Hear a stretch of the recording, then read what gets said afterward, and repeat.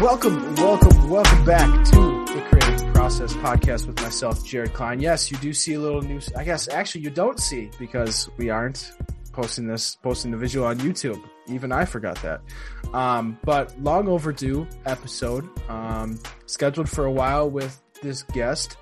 Obviously in the title you can see who we have on today, but we will get into the guest in a little bit here. We'll have him introduce himself and kind of get into what we want to talk about today in a little bit. But first, I just want to say thank you for, coming out today and listening to the podcast. I know this one's going to be awesome, going to have a lot of awesome information on it. So one thing I haven't been saying, maybe, since there's a lot of, I guess there has been a lot of valuable information, a lot of applicable information to a design career that has gone over in the many episodes that we've done so far. Even I have stuff that I write stuff down during the podcast and everything. So, getting a notebook out or having something that is close to you, whether it's your computer or whatever you're doing that you can write notes on, you never know when you will hear something that kind of, I guess, connects to you in some way. But again, episode 21, thank you. And let's kind of get started in here. So Brian, awesome having you on. I know we've jumped through some loopholes. I even came late to the recording today because I had some time mix up, but thank you for coming on today.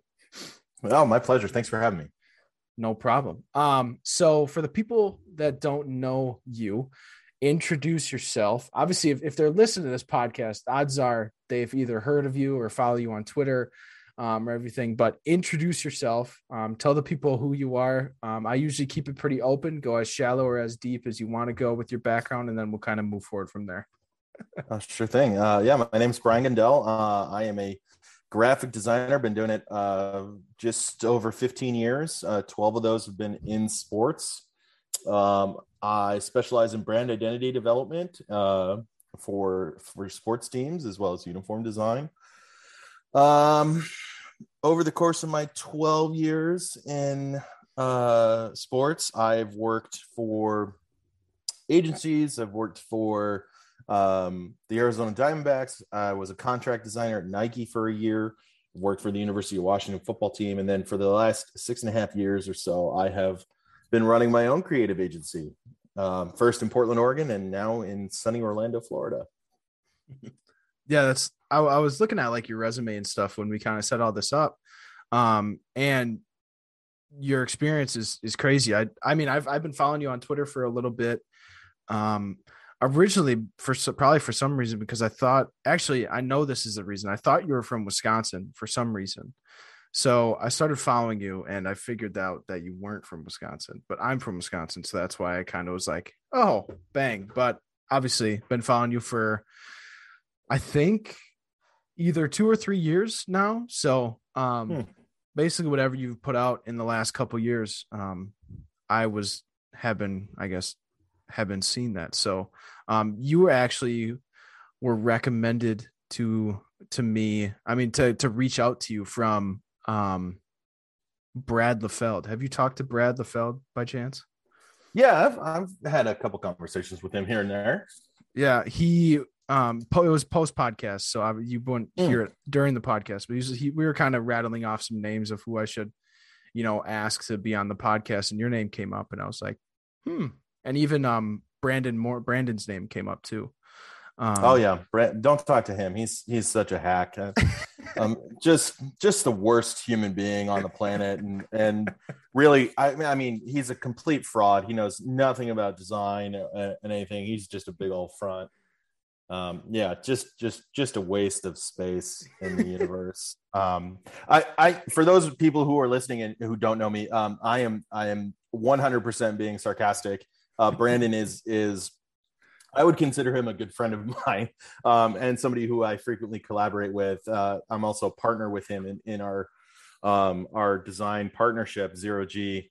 So I think very highly of Brandon. I highly recommend his book, which is Starting with Concept and Finishing with Style, which you can purchase on his website.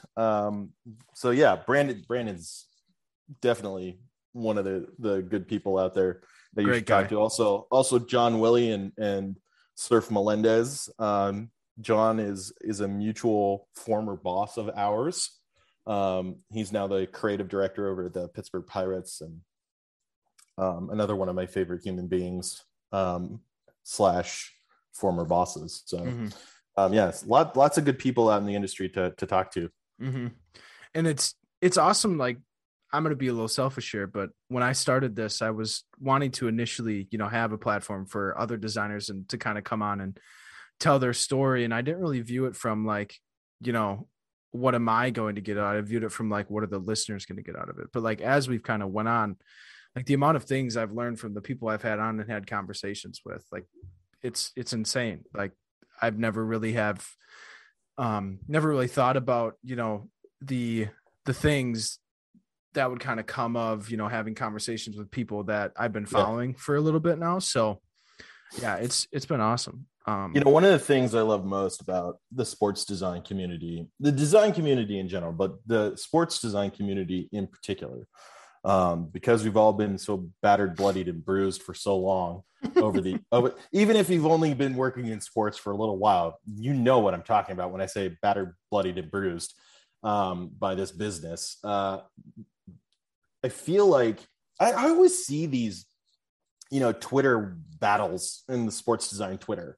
Like somebody will say something and I'm like, who are these people and why are they arguing? Like, my experience in sports design has been nothing but generous, sharing, welcoming, supportive. Like, if you've had the unfortunate, and this is to your listeners, if you've had the unfortunate incidents of being dragged into one of these Twitter battles and it's gotten heated and nasty, you're following the wrong people, and those are not the right people. And frankly, the good people, of which I selfishly consider myself part of, like, we see all that nonsense and we go, that's some bullshit, and like, don't know what the fuck is going on there, but that's not how it actually is.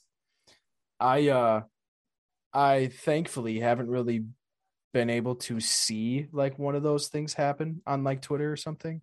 I've only heard like the end of it. So I mean, I just don't understand. Like, I'm in the same boat as you. Like, I started designing in sports like 3 years ago, and I've only been what's the right word, exposed to like, well, like a great like welcome to it. Like, so many people just reaching out. It's like even when I ask for feedback, people like give good like constructive criticism, and like people are all good-hearted, and I haven't had a horrible experience, knock on wood, thankfully.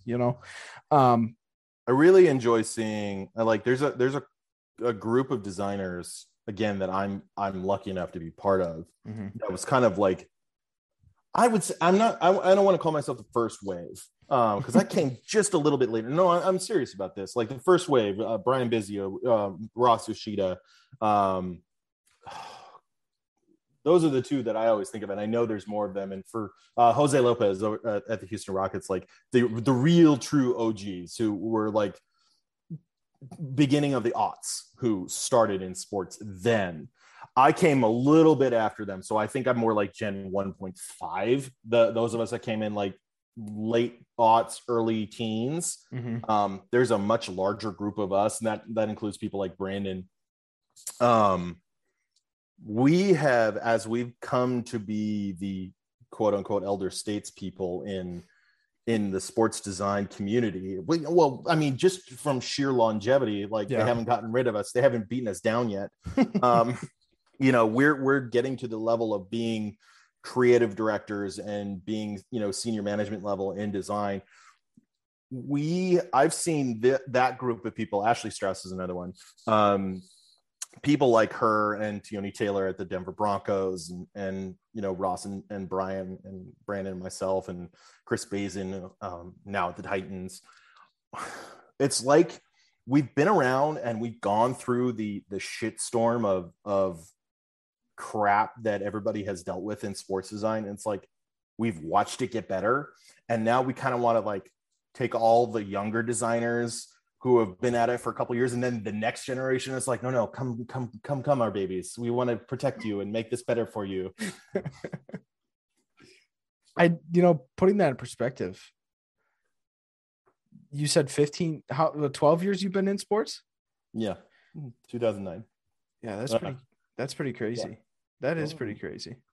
Cause like I wasn't even thinking about, even thinking about doing sports as a career or a potential career path until I was I think junior in college. So when putting that, thinking someone designing in sports for 12 years, as long as you have and even, I mean, the people you mentioned longer than you is kind of a crazy thing to think about. Yeah. I mean, when I got in '09, the reason I even got into sports was because there was this agency I was working at, and they were getting all of the sports work that has now come in-house. So there weren't really that many of the original group of folks who were doing it at the time. So, I mean, they were, one person sprinkled throughout a couple of teams here and there across the leagues. Mm-hmm. And it really wasn't until the mid-teens, in 2015, 16, where there was at least one, if not more than one designer at every single team in all of the 5 major leagues in the United States. And then after that, it got to the point where the colleges wised up and were like, oh shit, we need this too.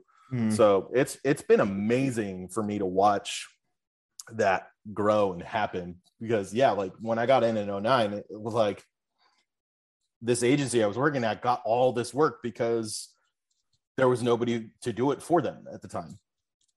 Yeah, I was kind of interested in that. Since you have a long tenure within the industry, I guess what are the biggest things that you've seen kind of come and go, or come and stay within the industry? I guess negatives and positives.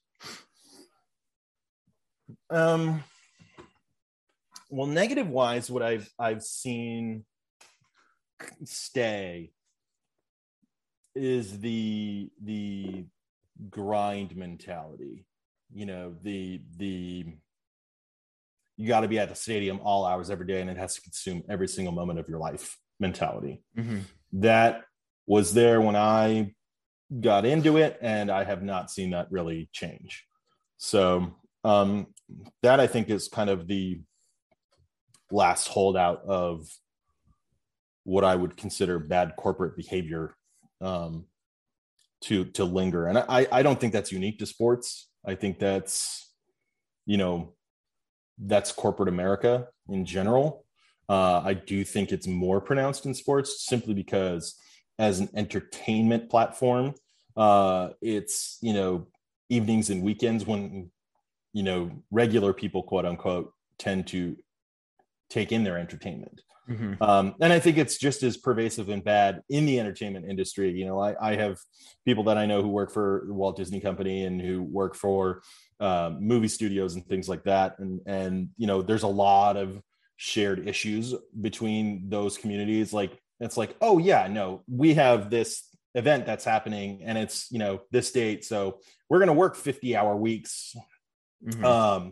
And then we're going to work 90-hour weeks the week before the event to launch, and the day of the launch we were there till 6 a.m. and we were there at 6 a.m. the previous day, and we were there that whole 24 hours. And it's oh yeah, I remember that, leading up to national championship, Super Bowl, pick your jewel event in sports. Mm-hmm. We've all done those things. We know people who have done those things. So that expectation and burden that's put on creative, to be there all hours when you're not on the sporting side of things is, I think, a stain. Good things that I've seen stay or get better. I've seen salaries get way better. Mm-hmm. I've seen the value and treatment of creatives get way better. I've seen creative staff sizes grow. And I mentioned it a minute ago that, I went from not knowing that design in sports was even an opportunity because you never heard about it, mm-hmm. to there being at least one, if not multiple designers at every single team in every single league in the mm-hmm. country. So, and at most universities. So that's been a big positive change. I think that's changed. That's just changed with the emphasis on social media, and how many ways I guess again, I'm talking from limited experience, but I guess logically, since social media was social media as huge, the emphasis of marketing on social media as huge as it is No, now. Well, no. to 2009 verify my question. social media didn't exist in 2009. There was Facebook, but you still had to have a college, email address to get into it. Yeah. Twitter was just in its infancy. I don't think Instagram had come out. YouTube was brand new.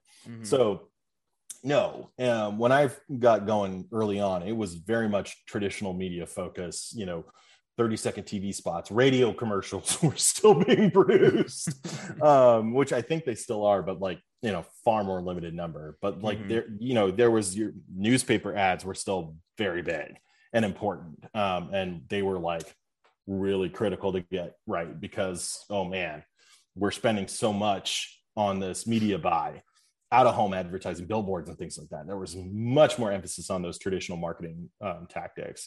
And the emphasis to social didn't really take a turn for the intensity until I want to say, again, the mid-teens, once Snapchat really got big. I think once Snapchat got big and teams really saw that was, a great way for fans to interact with brands and with their players, that they really got, there's something to this social media thing. Beyond that, it was maybe a ticket promotion and like a final score graphic was all we ever produced for social up to that point. And I was with the D-backs in 2013 and 14.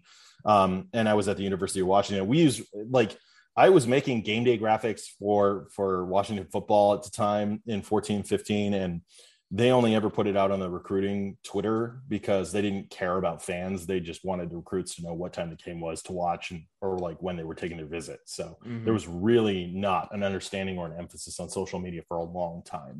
The sports teams and sports brands are very slow to respond to trends in that way. The one thing that I forget who I talked about this with, but like it kind of went hand in hand with like the emergence and like the importance of like digital marketing and like the power of social media and how social media can connect the brand or, the entity to its fan base and to the people that want to follow it. I guess it directly correlates to the, I guess, saturation of designers within the sports industry. I feel like people are seeing like this profession, being a designer in the sports industry and like working for some of these amazing teams, like they're seeing it happen more and more and more. And the people that they connect with and follow, at least the people that are on Twitter and within, the people that I connect with and everything. I think that is aiding in the importance and like the, I guess the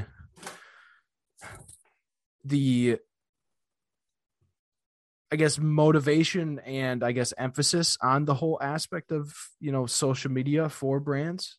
If you want to talk about that, like kind of continue on that.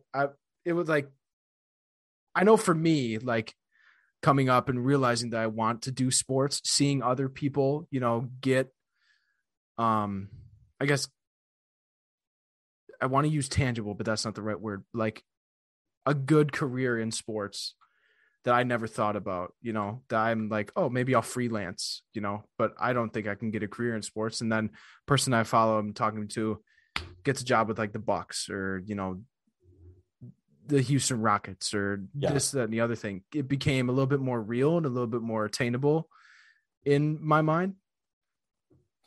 I mean, I'm not really sure like what the correlation is between, the social connectivity of it and seeing jobs. Cause I mean, I've talked to plenty of people over the years about, I want to get into sports. How do I get into sports? Be in the right place at the right time. Yeah. it's as much as that as anything else. Be willing to move across the country on the, drop of a dime. Like there's no real rhyme or reason to it. In my opinion, it's like, what I will say about the convergence of social media and sports is that I think,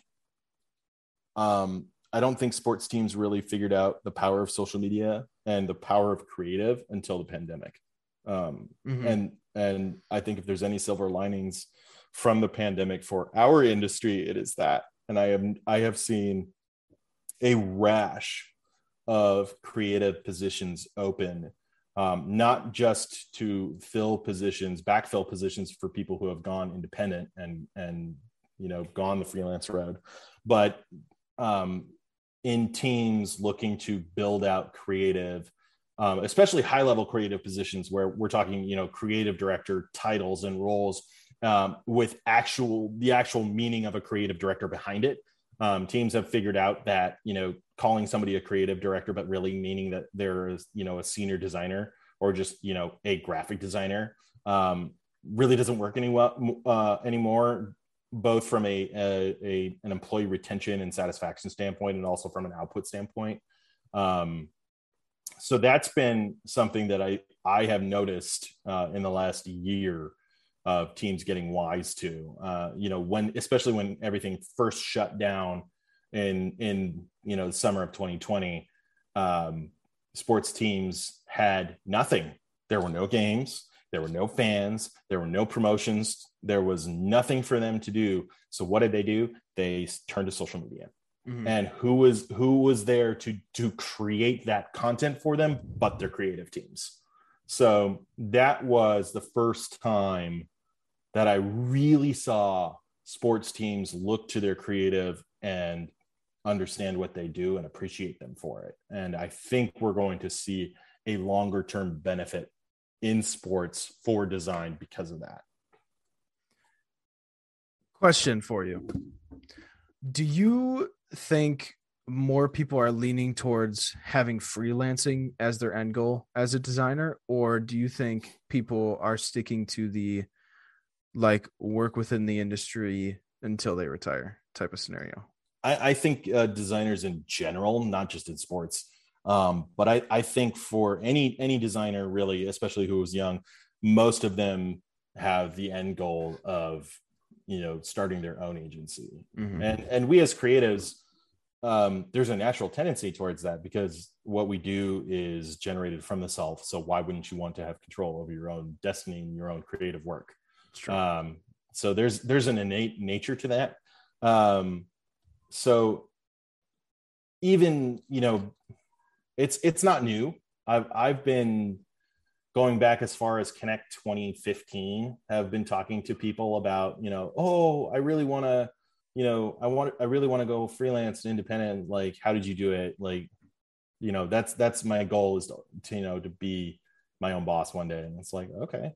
So that's not new for me. I've been hearing that for a long, long time. So yes, I think more people are wanting to go that route. I don't think it's sustainable. There's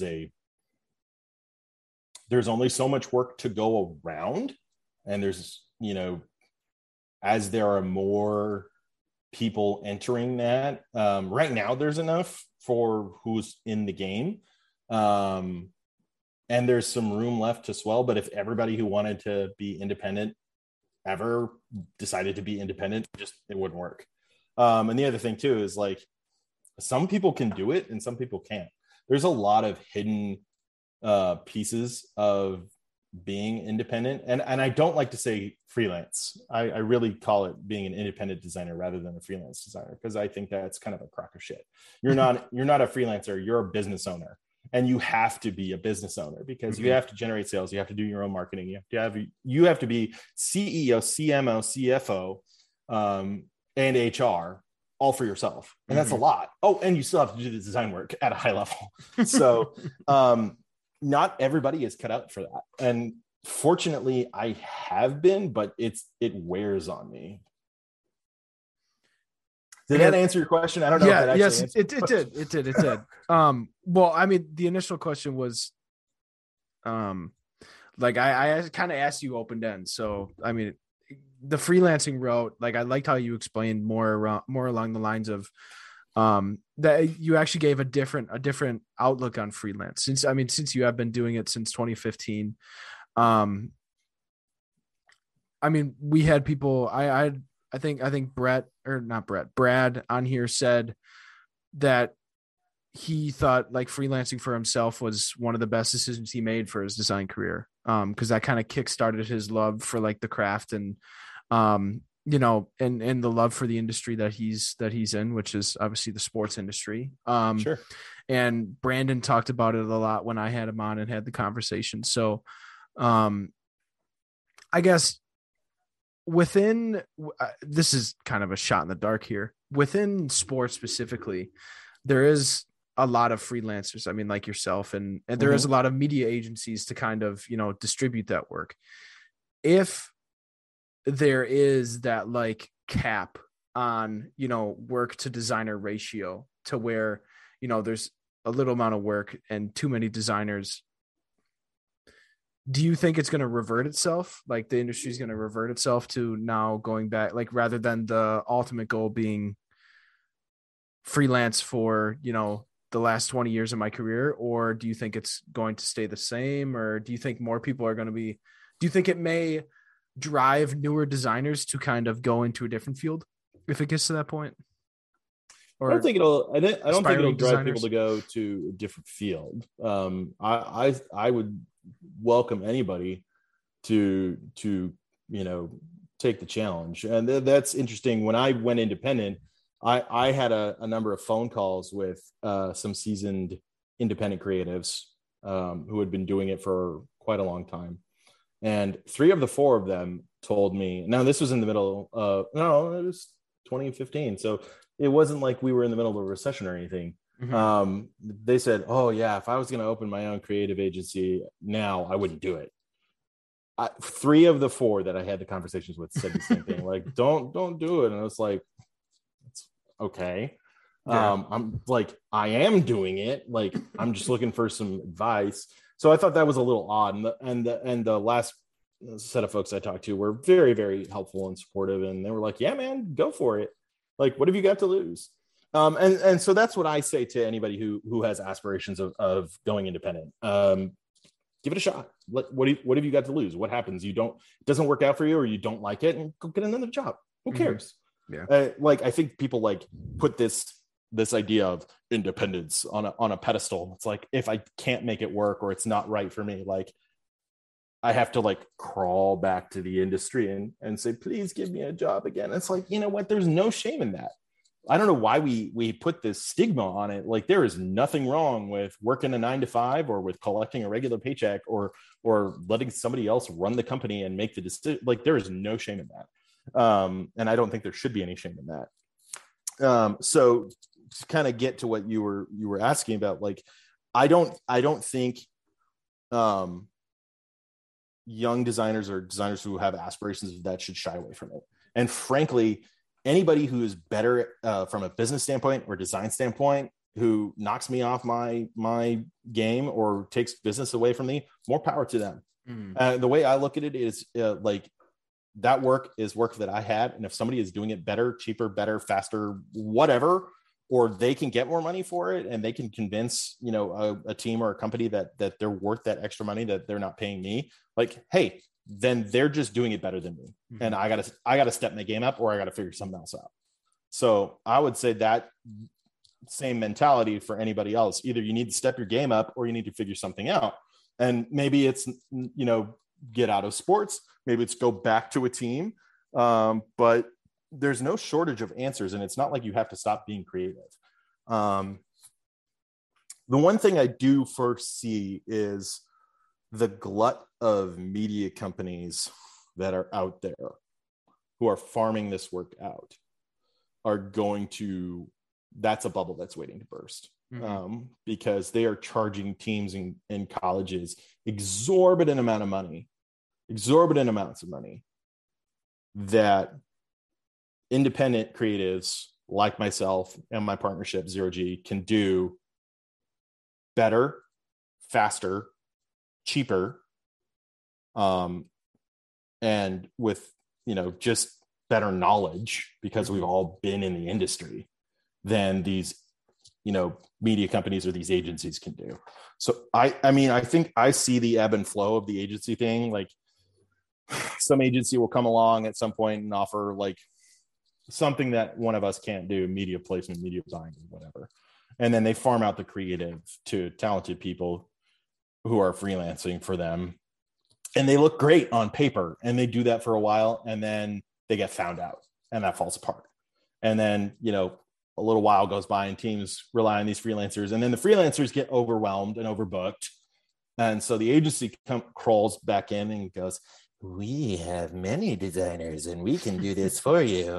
And they get their little tentacle hooks in there, and then it goes back to the agencies, and then it comes back to the independents. And so there's that kind of flip flop. I think we're at a tipping point where it's coming back to the independents at this point, just from what I'm seeing and hearing and talking to the people in the industry that I talk to. Mm-hmm. So instead of, I guess, like what I'm thinking, like, why don't if the teams reaching out to these agencies have designers on staff and creative agency on staff, or creative, department on staff, why don't they just hire more people in their creative department to do that work that they're sourcing with a media agency? Well, a couple of reasons why that happens. And this is where I position myself and where I think agencies go wrong in how they approach this kind of work. Teams will reach out to me because they have a talent shortage. So they have people who are amazing motion graphic designers, amazing digital designers, amazing social designers, but nobody on there can design a logo to save their ass. Why would you hire a designer just to design logos if you don't need that? I guess I wasn't thinking specifics then. So there's a talent gap, logo design, motion, whatever it is. Mm-hmm. And I'm not saying it's, specific to me. They'll go hire Robbie Kujak to do their motion design because they don't have a really super good motion designer on staff. They hire me to come in and do, programmatic logos for the team or whatever it is. Second thing is they just simply have too much work on their plate, but they don't have a full-time need. Like right now, January to March, or January to end of February, for baseball is the run up to spring training and opening day. Baseball staffs are swamped right now with doing a seasonal creative look for the regular season, but also doing a spring training look, not to mention coordinating media day at spring training, traveling to spring training, getting set up in their spring training facility, which is not at their home ballpark, which doesn't have all of their equipment and setup in place. They're trying to coordinate photo, video, interviews. They're trying to get creative assets for the entire season. So they're doing a lot of work in a very short window of time. We're talking 4 to 5 weeks. So when you've got this 4 to 5 week window and you have this massive amount of work to do, you need that extra help. If you've got a charity event you got to put on, it's like, fuck, we're completely consumed in-house with our spring training stuff. But then we've got this ballpark event that we're doing to generate revenue in the off season, and we don't have the bandwidth to handle this event. What do? Well, do you hire a full-time person when you have this short window for work that you need on this one specific thing, and then the rest of the year they're going to have fuck all to do? No, you hire it out. So those are the two main scenarios where it is. It's a talent gap or just a simple bandwidth overload. Mm-hmm. So that's where independents come in. And oftentimes when agencies come in to do big work, and agencies like to do big, sexy projects. They like to do a seasonal campaign. They like to do big, at a home, they want to do strategy and because they're an agency and they're better than their in-house creatives. People outside of the creative department at teams that don't value their creative departments buy that shit. And so they will hire an agency to handle the seasonal creative look and feel, and they will leave the internal creative team to do the quote unquote, regular day-to-day work, run the social media, do the email marketing campaigns and all. But the big sexy thing we'll hire this agency to do, and they'll do it so much better because they're, XYZ agency out of New York. And they did it for, the Miami Dolphins in 1994. And that sold $1 million in tickets in 1994. So some garbage like that. I hate that shit. What, just because their name, or just because they're, I guess. No, I hate when teams hire out to agencies in general, because agencies don't understand sports. Agencies don't understand how to build creative for sports teams to then execute on a daily basis. And usually the work is crap. It's not anything special or unique or anything that the internal designers at any team in any league in this country couldn't do with their eyes, covered and their hands tied behind the back. So to me, it's this huge waste of money for, quote unquote prestige to hire these outside agencies. And if anybody who's working at an agency is listening to this and is offended, go fuck yourself. I'm sorry. Feel free to DM me and I will tell you the merits and all my experience that informs my opinion. Based on actual real world experience of multiple scenarios that have borne this to bear. So yeah, again, when I'm presenting myself to a team, I know what those teams go through in these scenarios. So I like to take grunt work for teams. I like to be able to, and maybe I'm a sucker, I don't know, but I like to give the internal teams the opportunity to do these big projects because they know the brand inside and out. They know their fans. They know their market. They deserve to be able to take a shot at it. Now, if they take a shot at it and they completely fuck it up and they miss it, sure, then I'll come in and I'll take it and stab at it. But like, at least let me give them the space to be able to try. Mm-hmm. So with, I guess this is more, this question I ask a lot in this podcast, no pun intended, but I am interested to hear this since you do have more experience than, I guess Brandon is probably the closest other than everyone else. And obviously you that have been in the sports industry, but what, I guess from your point of view, getting kind of like your project started from A to Z, what does your whole process look like? I guess now you could say now, you don't have to like go back and forth. I hate this question. No, I hate this question. What's your process look like? I don't have a fucking process. I'm not so full of myself to have a process. I guess, like, is it consistent in a sense, or is it just like completely... No, it's whatever the project and the client needs. Like, I really try hard to embed myself into whatever organization I'm working with to work within their system. Mm-hmm. Because if I at least show a willingness to work with them as one of them, it builds a certain level of trust instantaneously, because I'm not trying to dictate the terms of how things go. So it's like, yeah, like, tell me how you operate and I'll work within that confines, and that's totally cool with me. So I don't have a process, but I mean, more or less, it starts with a conversation about what's the project, what's it going to need, where's it going to go, who's it for, why are we doing this? Once I have those basic answers, essentially a creative brief. Once I get a creative brief, it's I'll do my own research and I'll do my research on the brand if I need to, or look through the materials the team sends me, and then I'll just do the fucking work. However that's required to get the work done by the time the client needs it, whatever that is. So, mm-hmm.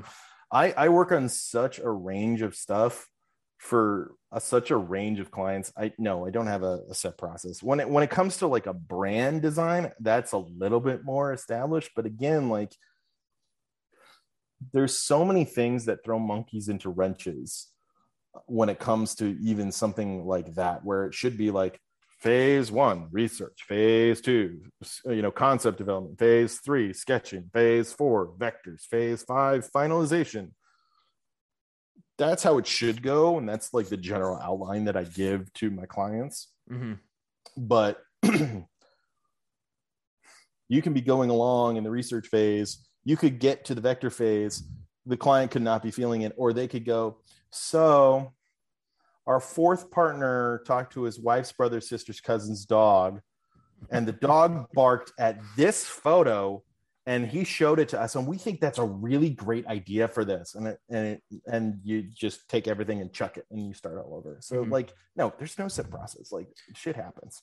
So within like your conversations from A to Z, I guess how do you go to extraneous like bounds to communicate everything as well as you can, so you don't have to relapse, or, you know, you're all on the same page. Because I think process is one thing. I like your response, because like a lot of people view process as like this set in stone thing. Like you said, step 1, step 2, step 3, which you do have to outline to something that you're presenting your work towards, just to give them a better idea of your process, I guess, of the project. But like, I feel like a lot of the times, yes, you're going to have projects where you like perfectly 1 through 5, you hit everything, you know, no problems. But some projects, like I know for myself, I have a concept, you know, it's in my head, I go right straight to the computer and I do it. When usually, like when I was in school, we were taught, okay, yes, you may have a concept, but you have to sketch, you have to, you know, do X, Y, and Z before that. I feel like process is so like interpreted black and white, but when you're doing it, it's like not always the same. It's like never, it's actually never the same. So it's like, I do like your response there. Like, even though yeah, I mean, I think having that sort of rigidity leaves no room for play, no room for experimentation. And sometimes that leads to great things. Sometimes that leads to a big old waste of time and learning what not to do, which is valuable in and of itself.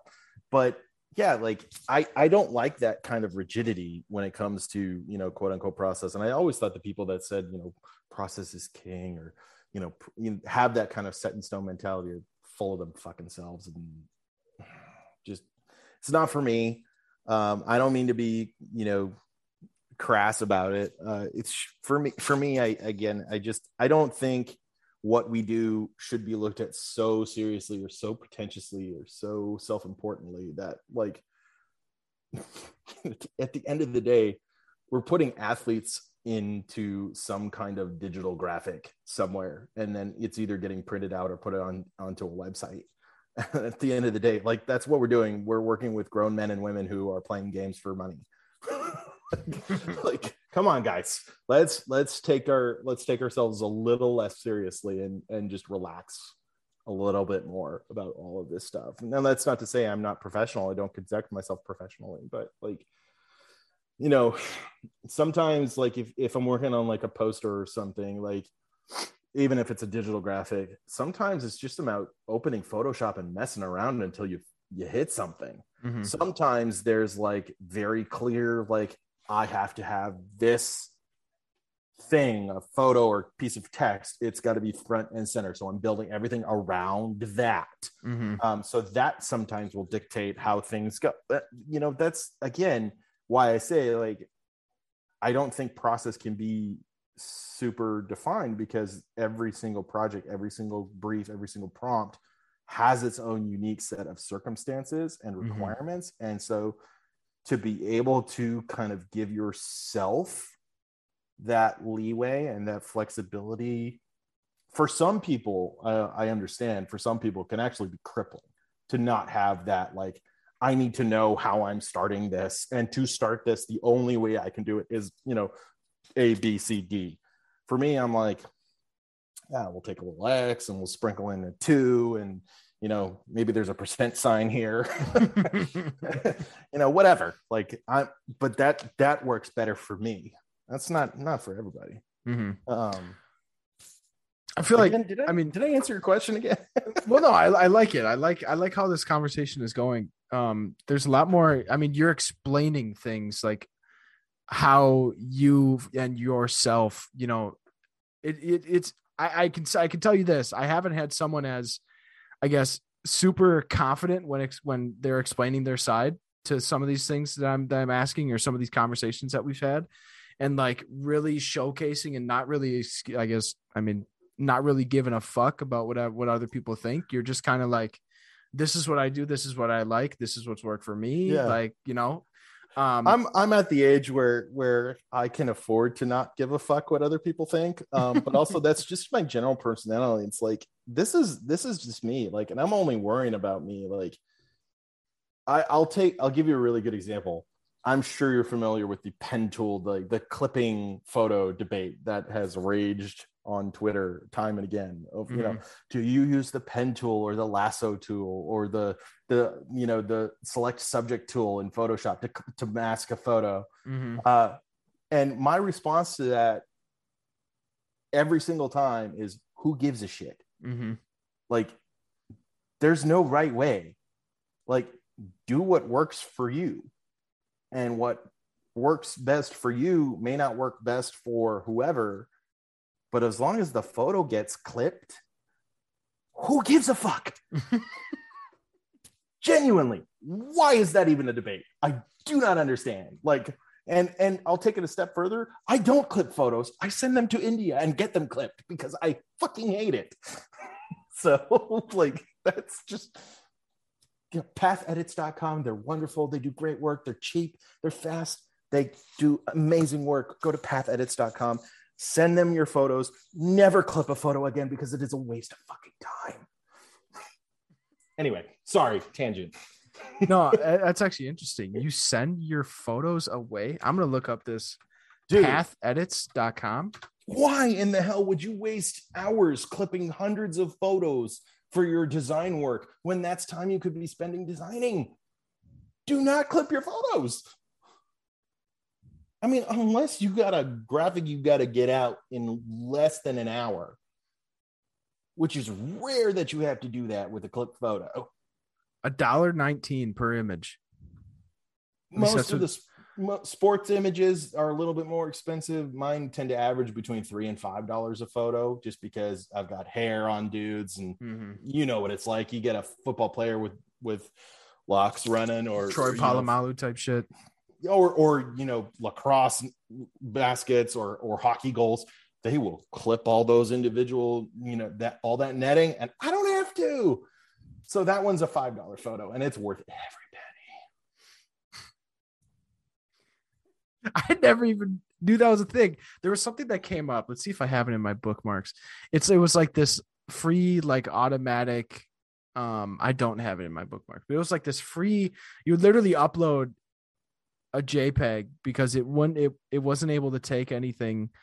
Like, it was like you were only able to upload like a low quality JPEG because the thing wasn't able to take anything higher than that, and it would clip out the background, and that was the biggest rave on sports Twitter, design Twitter, for the longest time, and it was literally the worst thing. But now, like, that's crazy. That's kind of a flex, though. I mean, it's one of those. It's an economics of scale. Like, at the end of the day, like, do my clients want to pay me to sit there and clip photos, or do they want to pay me to design? They want to pay me to design. And frankly, for them to spend the extra $185 for me to send these photos off to India and I don't upcharge that. I mean, in theory, you could, like, if it costs you $50 to send those photos off to India, you could charge your client $75 for that, for you having to take the time to upload it or whatever. I think that's a shitty thing to do. Just reimburse me for that at the very least. But even at that, like, there are some projects, if I'm doing a flat fee project, $5,000 for a book or something like that, and I got to send a bunch of photos to get clipped, I won't ask my clients to reimburse me for that. But because it's such a time saver, like, it's worth the $50 to $100 it cost me. I think the most I've ever spent with them is $185. What's the turnaround usually? Fast as 6 hours. Oh shit. Yeah. So if you're organized, do you have like a couple days to do a project? Then you got plenty of time to do that. If you just do it first thing in the morning, you can get it done that afternoon. If you get everything else done while those photos are being clipped over in India, and they come back to you, and all you got to do is drop them in, and you're done. Like, if it's at that point, it's about self-management more than anything else. Yeah. So yeah, I always build that lead time in with my clients. I'm like, send me the photos as soon as I can so I can get it clipped. That's just, I don't know why this is like blowing my mind so much, but it really is. Like, I didn't even think about like sending a photo off to someone and saying, hey, clip this for me, because I don't want to do it. It is a flex though. It really is a flex. You're flexing on us so hard right now, Brian. That is such a flex. I never even heard of anyone doing that. Sure. Well, I mean, it's funny. I want to say it was Jordan Geisler at the Kansas City Chiefs that introduced me to Path Edits. And I have been singing their praises anywhere I can to anyone that'll listen. Pathedits.com, PATHEDITS.com. They are not paying me to say this at all. They just get that shit down, and they do it. I've seen some, photo clipping services here and there. None of them do as good a job as these guys do. So they really do a great job. I always pay a little bit more to get those photos done faster in that 12 to 6 hour range, but if you're on a budget and you can afford the time, their 24-hour turnaround is a really good deal. So that's my little plug for Path Edits. They're awesome. Yeah, I will tell that to anybody and everybody in the industry. So I got to be honest, the things I wrote down for notes aren't really, we just kind of talked about whatever kind of came up. So sure, we can go through your notes if you want to. Well, I don't think we need to, because like the conversation, I think that'd be jumping around, because the conversation that we've kind of been having has been like, it's hit on some topics that, and a different outlook on some topics, because, that's always a good thing, getting different opinions and different stories and, different ways to think about certain things. That's always a good thing. But I know you don't have kind of a timestamp on anything, not limited on time, but personally, I am limited on time. I'm a little bit limited on time. So I was thinking about wrapping it up here. Basically, I like to stay, if we go over an hour, but not much over an hour, just simply because of, personally, I don't like listening to podcast episodes more than an hour. So I kind of lose attention after a little bit. So, again, I thank you for coming on. It's been an awesome conversation. Definitely. Hey, if you want to do a part 2, we could do that too. We could definitely do a part 2. I would be completely down for that. But I hope the title for this podcast is actually going to be "Fuck Creative Process," just because of your little bit, because of your bit in the middle there. Oh, I love it. I loved it. But yes, again, thank you for coming on. I'll definitely send you a follow-up DM to see when we can schedule that. Because part 2 would be awesome to go over some things. For sure. More on like a personal type of, your design career type of level. Don't do that. I hate talking about myself. Just go listen to Makers of Sport interview if you want to hear that shit. Like, that's true. That's true. I like these conversations way better. Okay. Well then, yes, part 2 will be more just like this. Awesome. Just to be satisfied. Yeah. Like, I'm not that interesting. Like, I've worked places, I've done shit. Like, you've seen it. It's cool. It's fine. We don't need to talk about it. Awesome. Okay. See, I like that too. Like, it's just like so organic. You're just kind of saying, fuck this, I'm not doing it.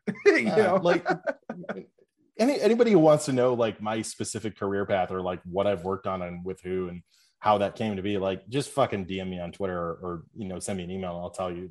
Or go listen to my Makers of Sport interview from way back in the day. I think it was a year into my independent creative time at the time, so a little different now, but nobody wants to listen to me blab about myself. Hey, you never know, someone does. Nah.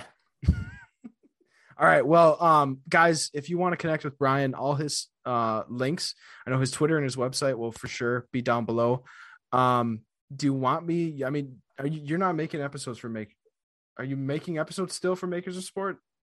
Oh no, that's Adam Martin's podcast. I thought you were like a co-host for that. No. Brandon Moore and I did a B+ on design way back in the day. I think like 3 years ago, we did a handful of episodes. How many? I don't even know how many episodes we did. But yeah, so that was the podcast that I hosted with Brandon Moore. That hack. Not to bring him up again. God, I hate that guy. But yeah, your Twitter and your website will be down below in the description if anyone wants to familiarize yourself with Brian more than you already have listening to this. But again, Brian, thank you for coming on. I'll definitely send you another DM about setting up a part 2 because I would love to keep talking with you. But yeah, Anyways, guys, this has been episode 21 of Creative Process with myself, Jared Klein, and obviously Brian Gundell to be on today. I hope you guys have a good rest of your week. And as always, go tell someone that you love them. All right. Take it easy. Have a good one. We'll see you next time. Peace.